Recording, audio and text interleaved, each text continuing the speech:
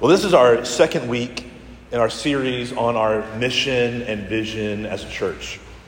We're unpacking these two statements. Number one, we want to be an awakened people who are then sent by God to awaken others. We talked about that last week. What does it mean to be awakened? And the second statement is we pray that God will establish us as a sending center of his presence and his wholeness. Last week, as I mentioned, we talked about what it means to be awakened by God. And what we're saying is that in order to be a Christian, it doesn't have a thing to do with your church membership. It doesn't have a thing to do with your morality. It doesn't have a thing to do with your Bible study or your quiet time in the morning. It may involve all those things, but at the core, being a Christian that doesn't hinge upon what you or I do. Being a Christian means that you have been converted, or the Spirit of God has caused you to be born again and He has awakened you to see the reality and beauty of Jesus in the gospel. That's what it means to be a Christian. We need the Holy Spirit. We need every single one of us, no matter whether you were born in church, no matter whether you've been educated in church or in seminary, you know about the Bible. All of us, every single one of us, we need the Holy Spirit to breathe upon us and to show us, to reveal to us the reality of who Jesus is, that he is exactly who he said he is, and to see the beauty or the reality, to understand or know in your soul the reality of the gospel, the goodness of the gospel of Jesus, the story of who he is and what he has done for us. And then we said about, as for us as believers, that we all need to continually be awakened by the Holy Spirit of God, because every single one of us, if you're a Christian, you and I do as well, we all tend to fall asleep. We all tend to grow dull and dry, to stray.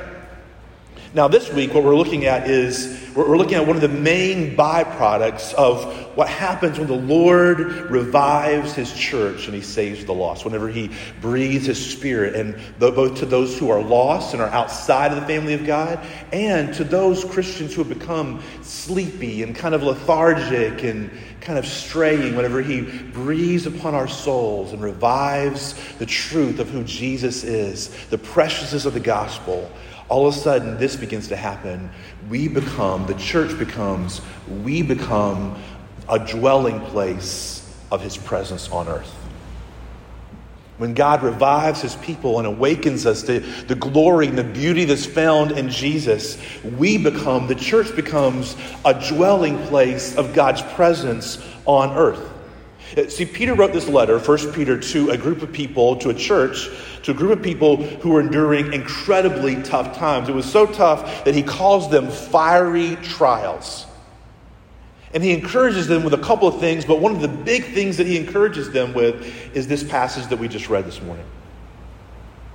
He says, this should be an encouragement to you. I want to remind you of what the church is. Can you imagine that? That's what he encourages the people who are undergoing fiery trials. This is how he encourages them. He reminds them, this is who the church is. This is what the church is. And the picture that he uses is remarkable. He says, this is what the church is.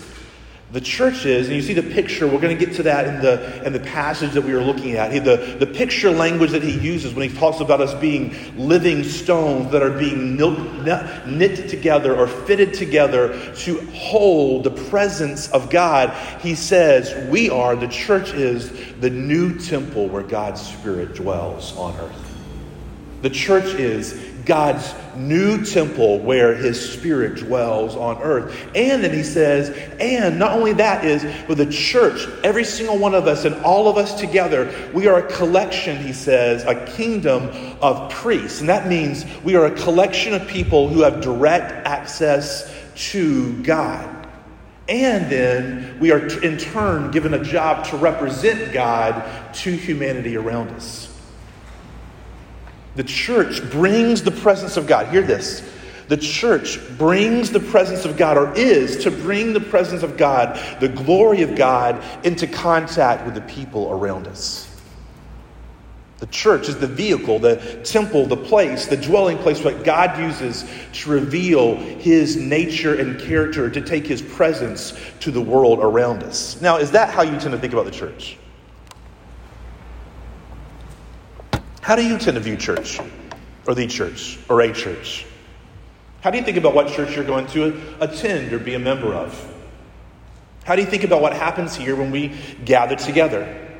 How do you view the importance of what God is building as he is building his local church? I don't think most of us view it as something that's so incredibly important that for Peter to say it is the temple, the dwelling place of God's presence on earth, and the church collectively is the vehicle that God will use to carry his presence into the world, the dark, hurting, broken, lost world around us. How do you decide about whether you attend or not? Whether I'm going to go this morning, whether I'm going to be a part of a community of believers. How do you think about what success is for a church? And we all think about it. If you're a Christian or have been around church very long, you think about it. It's how you decide whether I'm going to go to church or this church or that church, and whether how involved I'm going to be and what I'm going to do in this church.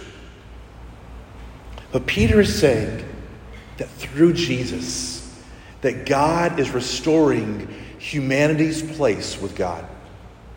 That through the church, in Jesus, God is restoring humanity back to God, and he's restoring his presence back with humanity. Because you see, we were all made to live in God's presence. I want you to hear that. You were made to live in God's presence. It's what you were made for. It was the state of the garden originally. God made man and woman, and he made them perfect in a perfect place, the Garden of Eden. A lot of theologians say that the Garden of Eden was really like a temple, if you think about it, that he built this perfect place where God dwelt, and the picture that we get is that he would walk and talk with Adam and Eve. He communed with them. He was so at one with them that Adam and Eve were entirely dependent upon him, and incredibly happy to be so. They knew God. He walked with them as a friend. He knew them as a friend. The state of the garden when God created was for God and man to be in perfect union. It was like a temple. And that's how this earth was created to be, a temple of God's presence. And in this temple, in this place, in this garden, Adam and Eve acted as priests. Here's what I mean. A priest is somebody that represents God to people and people back to God, or God to his creation and his creation back to God. And Adam and Eve and you and I were made to be those who made in the image of God, yet made of the dust of the earth. We're made to take the image of God and reflect that into creation. The creation mandate. We're made to go and have children, get married, have children, go and subdue the earth, create things, build a civilization, explore the gifts and abilities God has given you, the interest, explore the amazing creation that he has made. We are made to take the image of God and reflect it into creation, and then to turn around and take creation and all that we have done and reflect it back to God in praise and worship to him. In perfect and unbroken fellowship back and forth. And that included intimate communion with God. Communion is can be a Christian word. It's hard that we picture the table, and it is the table, but the word communion means a deep, intimate relationship where there's knowing on a heart and mind level. There are no walls between us. That we can be truly known. Isn't that something that your heart cries out for? Don't you desire to be truly known? To be truly known, though, in such a way that you don't have to hide anything about yourself, but you aren't afraid of whether that person is going to accept you and bring you in. And you were made, in the very beginning, the state of the garden was that of communion, intimate knowledge of God and man.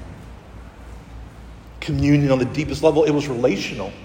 It wasn't just like what you may picture as a relationship between God and those who He created as those who are peons and way down below Him like ants to humanity. We were made to be in communion, and for that communion relationship to be relational, for there to be give and take, for us to grow in knowledge of Him because we can never know all about Him, and for Him to continually beautifully expressing who He is to us.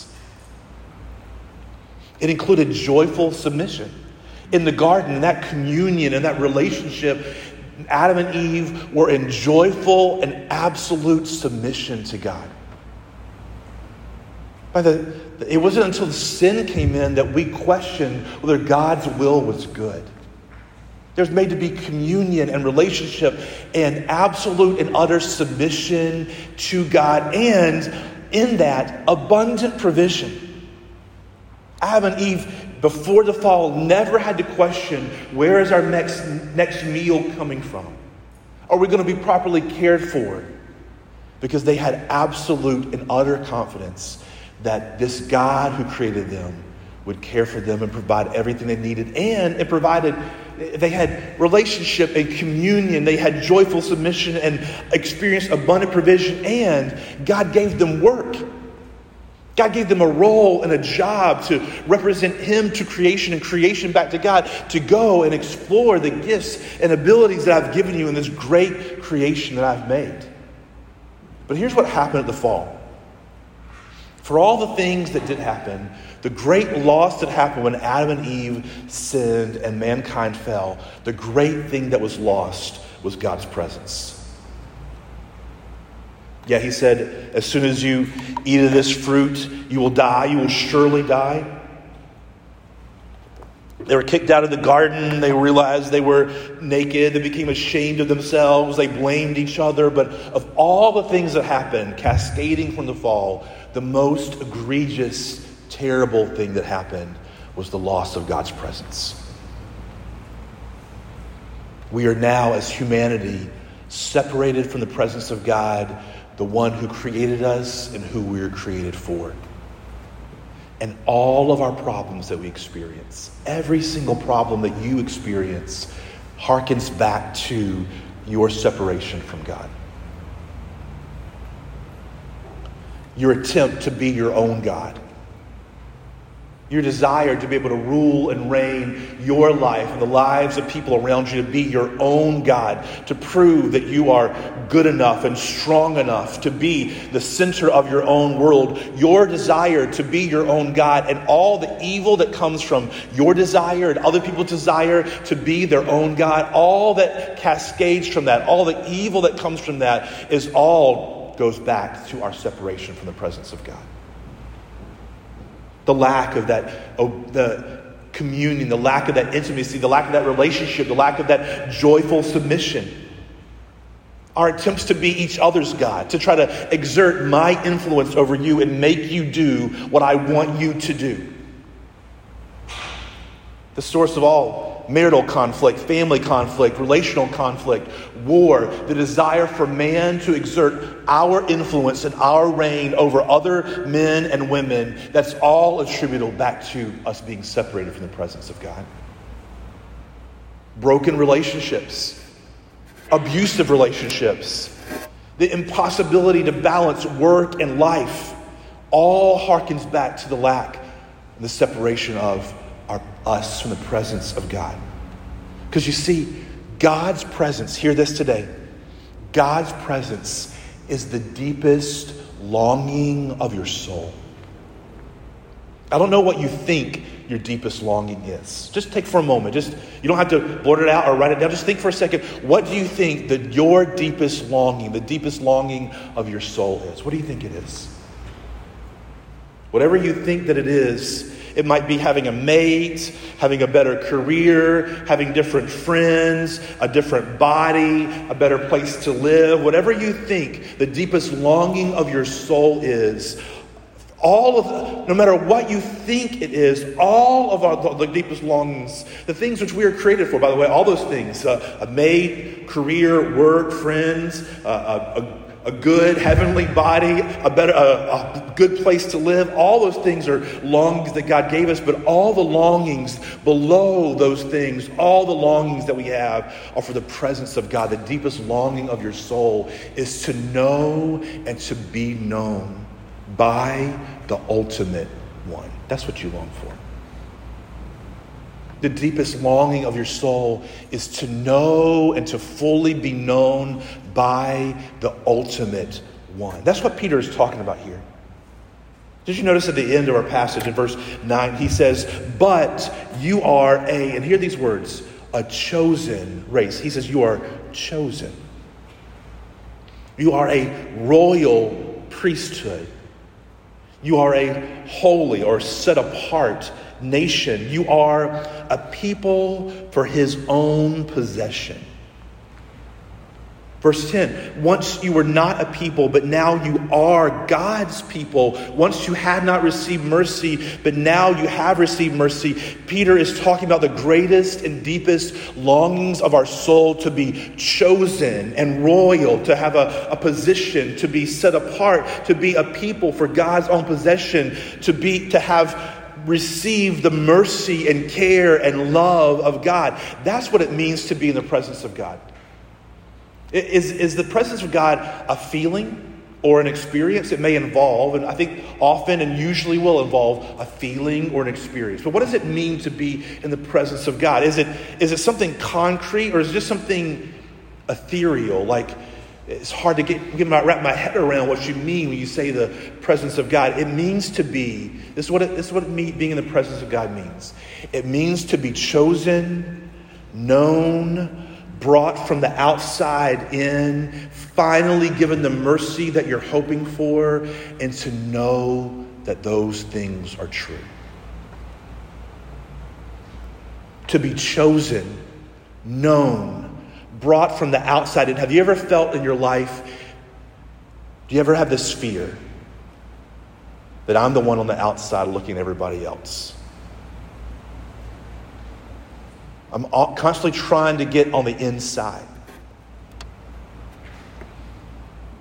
I always feel like I'm the one. My fear is that I'm the one on the outside looking in, that other people are happier, smarter, more together, everything than I am.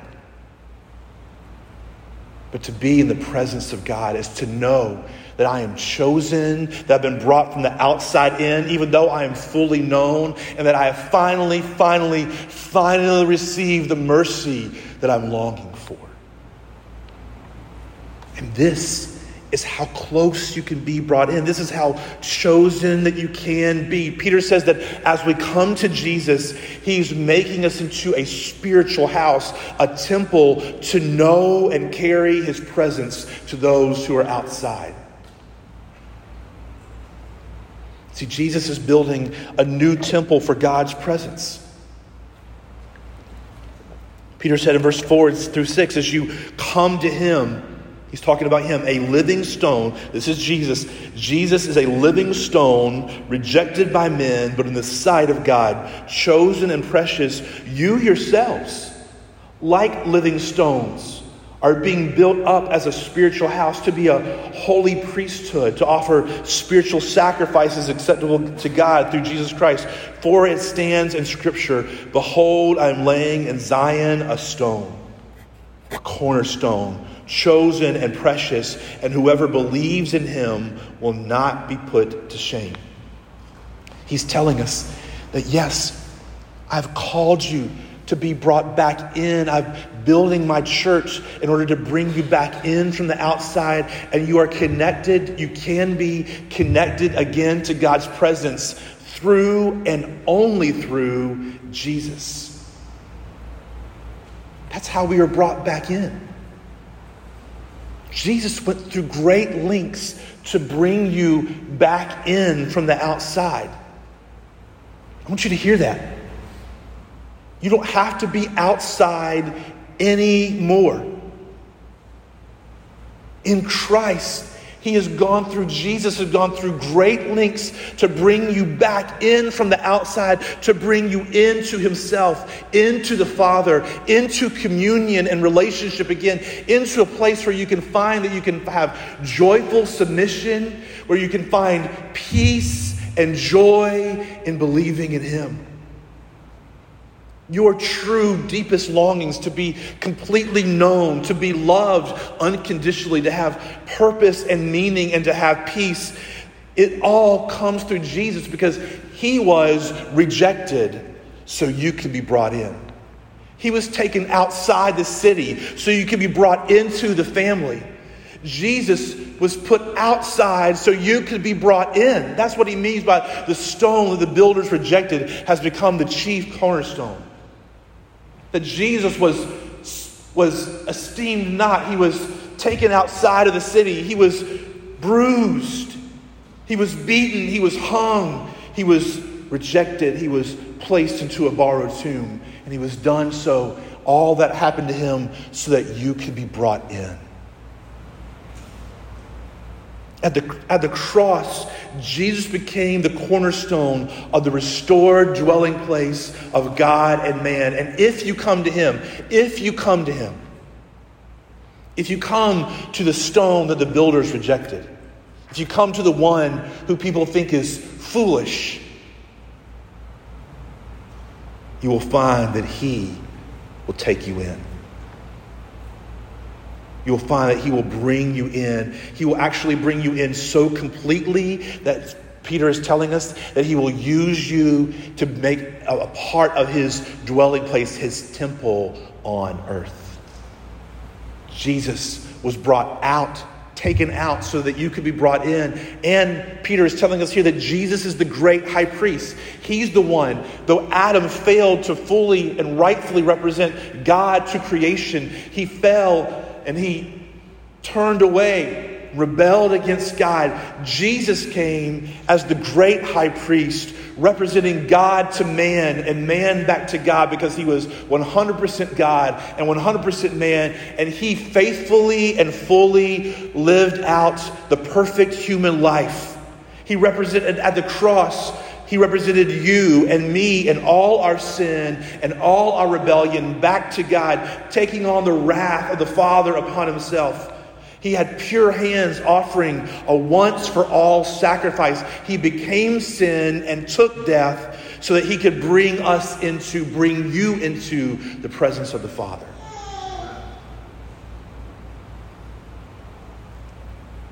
And the great high priest makes us a kingdom of priests. That's what he says here. He makes us a kingdom of priests, those who have access to God. Those who have been given also as a priest a commission by God to represent him to the world around us. He makes us a household or a family of priests who have bold access as sons and daughters to the presence of the Father. But see, here's the thing. Here's what keeps us. Is that Peter tells us here that Jesus is the cornerstone, or he's the stumbling stone. As you come to him, verse 4, as you come to him, a living stone, rejected by men, but in the sight of God, chosen and precious. Verses 7 through 8. So the honor is for you who believe, but for those who do not believe, the stone the builders rejected has become the cornerstone, a stone of stumbling and a rock of offense. They stumble because they disobeyed the word as they were destined to do. What is he saying? He's saying that you're coming to him, verse 4, or you're believing in him, verse 7, is the only way back into God. Jesus didn't model a way for us to follow so we can find a way back to God. Jesus is the only one who could perfectly be man to God and represent man to God and God to man. He's the only one who could perfectly do it. And the only way back in is not to follow his example, but is simply to come to him and believe. You cannot obey your way back into the kingdom. You cannot live your way, act your way morality your way back into the family, the only way back in is through believing in the cornerstone. What does it mean to come to him? To believe. Only believe. That's the only thing that's asked of you. But yet it's also the only thing that you have to bring. Do you have good works that you can endear yourself to him? You don't. Not enough good works. Do you have a track record that you can act as your resume? No, none of us have a sterling resume to show to him. Do you have gifts and talents and possessions that you think you can convince him, look, I should be chosen, like me waiting to be chosen for kickball back in elementary school? Please. Always last. No, you don't have anything to offer. All that you can offer him is only to believe. That's all that you can bring. But what we are talking about is a full-hearted, full-throated, absolute belief. A belief that accepts his complete lordship as deserving of your whole life. His complete lordship as deserving of your whole life.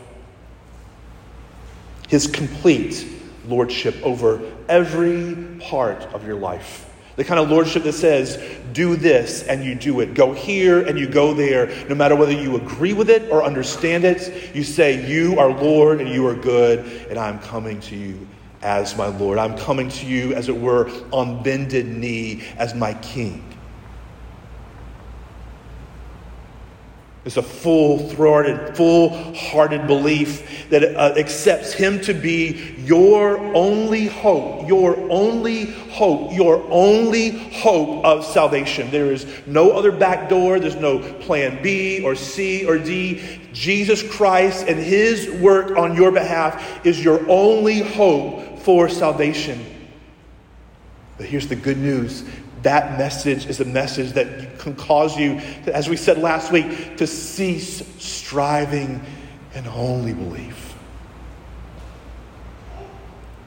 And you're not coming to him, or you're not believing in him, is the only thing that's keeping you out. There's nothing else that's keeping you on the outside. Not your worst actions, not your terrible character, not your up and down track record, not your lack of knowledge, not your intelligence, not your hard heart. Nothing is keeping you outside of the family of God. Nothing is keeping you outside of the kingdom. Nothing is keeping you outside of Christ and the unending, never giving up love of the Father to you as his son, dearly beloved son or daughter. Nothing is keeping you outside except for your lack of faith and trust in him. That's the only thing.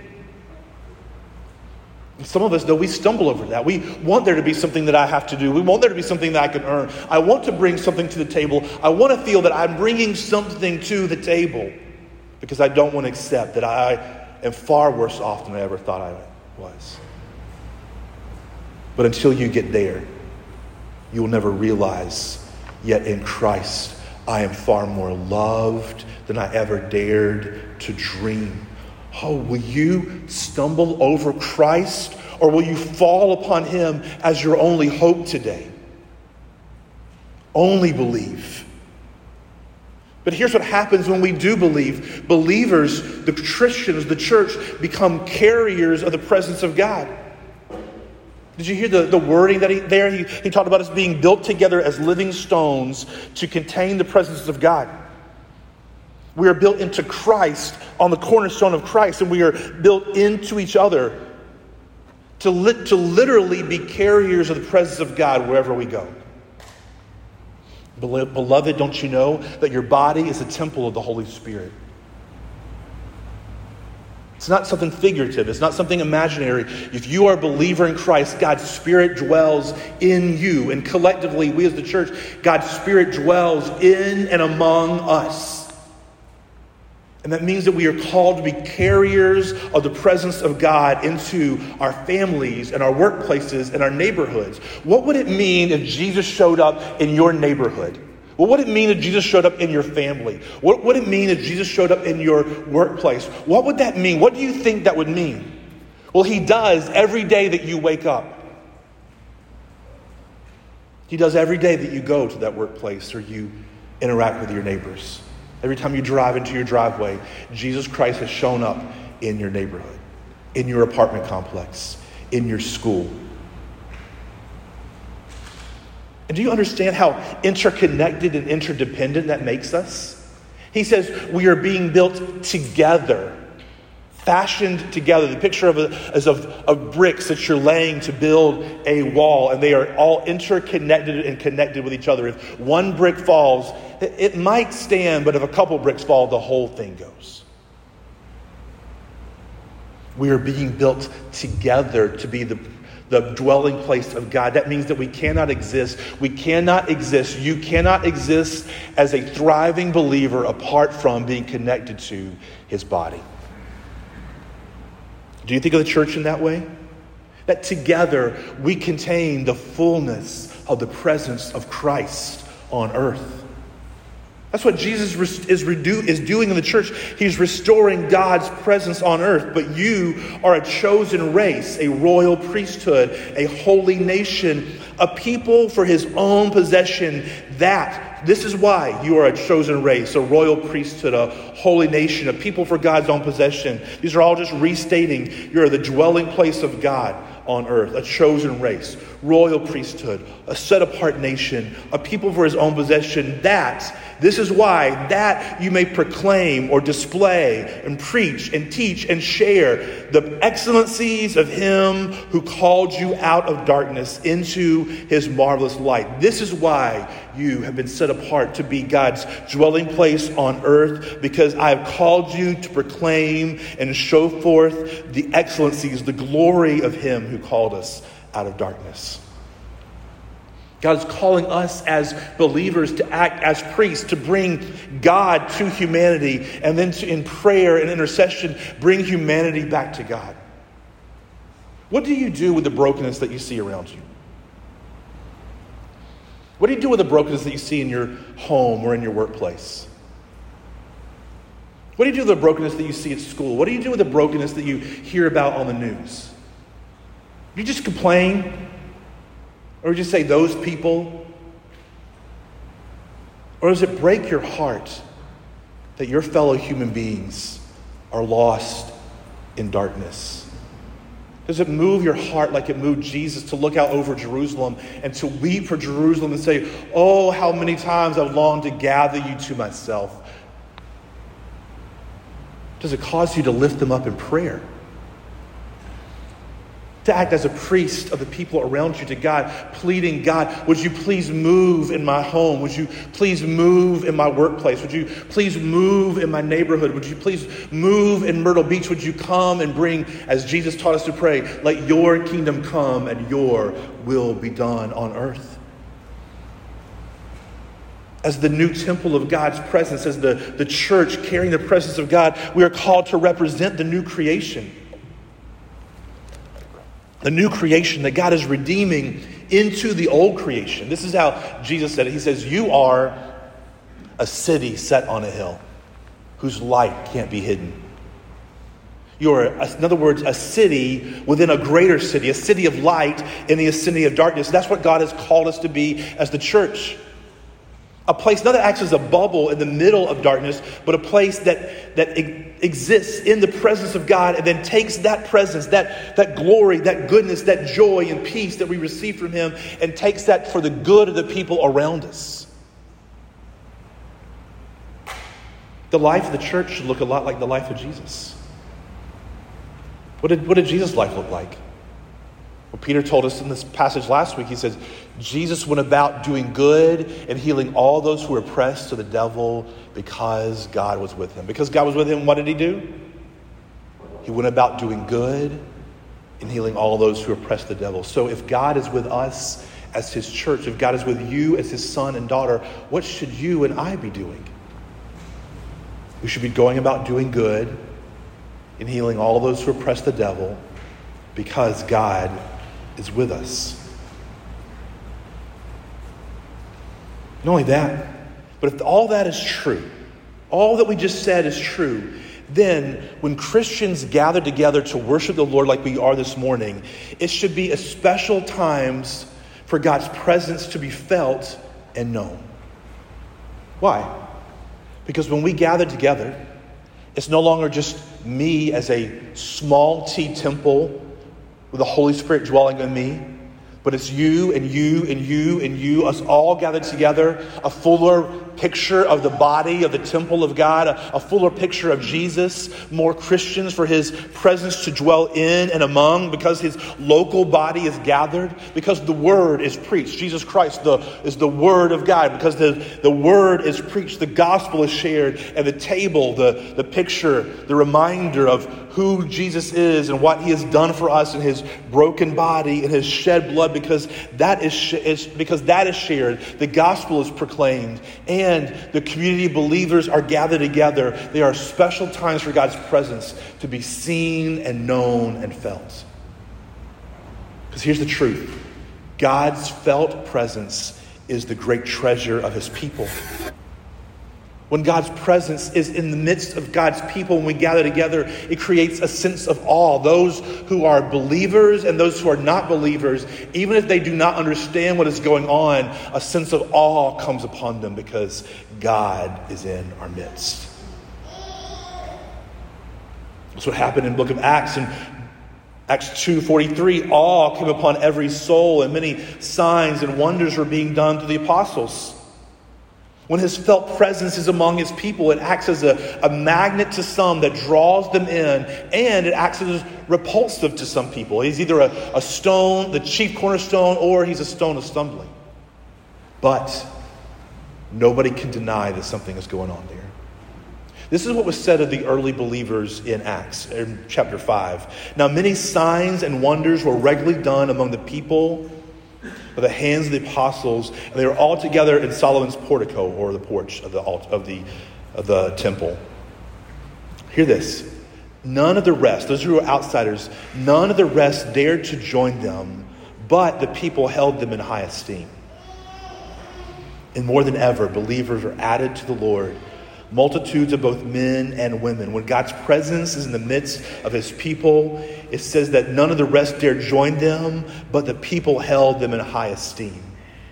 And the Lord worked daily to add multitudes of both men and women. Now, in closing, I know what some of you are thinking. Some of you are agreeing, yes, that's what I want. More than anything, we need the presence of God in our midst. And to some of you, it may seem really subjective and arbitrary, like, I'm still not sure what we're talking about here. And some of you are like, okay, we're the new temple, God's presence dwells with us, but what am I supposed to do with that? Oh, do you remember, if you were here last week, what causes people to see the beauty of Jesus in the gospel? What is it that makes the gospel real? What is it that makes Jesus real to people? The Holy Spirit must be poured out upon them. It's what happened on the day of Pentecost. It's what happened in Cornelius' house last week. It's the promise. It's the only promise God gave us for the success of the church, that he would pour out his Spirit upon us. So how do we measure a church or a church service? What is it that we're looking for? What is it that we want to happen? If we believe that's true, if we believe that God has made us to be people who together are the dwelling place of God on earth, the dwelling place of God in Myrtle Beach, if we believe that to be true, and we believe that it is only as his presence is poured out upon us and through us that people around us will actually see the beauty that is found in Jesus and will be converted from darkness to light. He's the only hope for my family members and my friends. If we truly believe that, then that must be the greatest desire of our heart.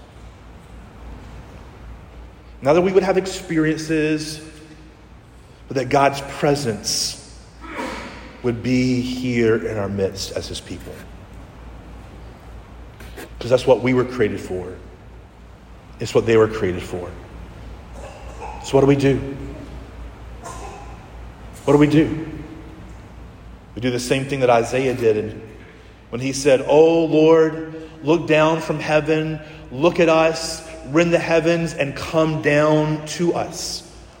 We pray and we call out because that's what we see believers do when they need his presence. They're sensible that they don't feel and sense his presence around them, when they don't see signs of his presence empowering them to call out the lost and those who are broken, when it seems like too many Christians are sleepy and lethargic, and we need God's presence to stir that lethargy and wake us all up again, the believers call out to God. God, look down from heaven, rend the heavens and come down. We look down, we look up with confidence to our great high priest, because we remember, God, you sent your son Jesus to be the great high priest so that we could be brought into your presence. And you said you were building us together to be the dwelling place of your presence on earth. Would you come and do what you've got to do to pour out your Spirit in us and among us and through us?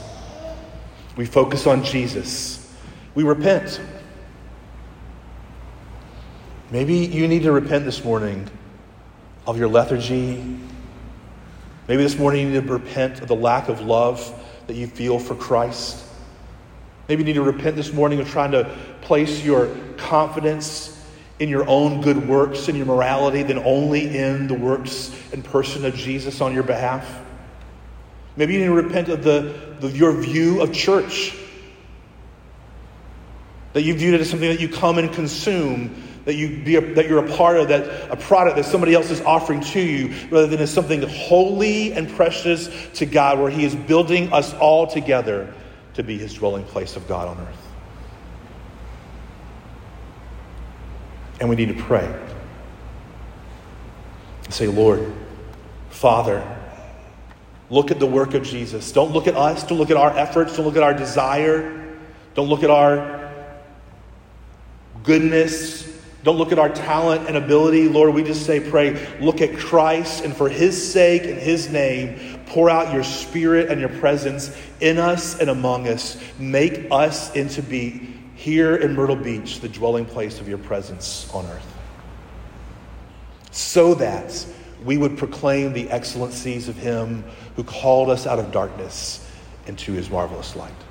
And so that those others who are outside would be brought in. That's what we're going to celebrate here at communion. We're celebrating and remembering that every single one of us, no matter what your pedigree is, no matter what your resume says, every single one of us are brought in and are brought near, not at all by a decision that you made or your morality or your efforts, but only by the broken body and shed blood of Christ on your behalf. But because it is by his broken body and shed blood, we all have confidence this morning to know that we've been brought near. And to ask the Father, Lord, reassure me in my soul. Show me. Let me know by your Spirit. Breathe new life into my heart and assure me that that is who I am. That I am fully known, fully brought in as a son and daughter and a dwelling place of your Holy Spirit.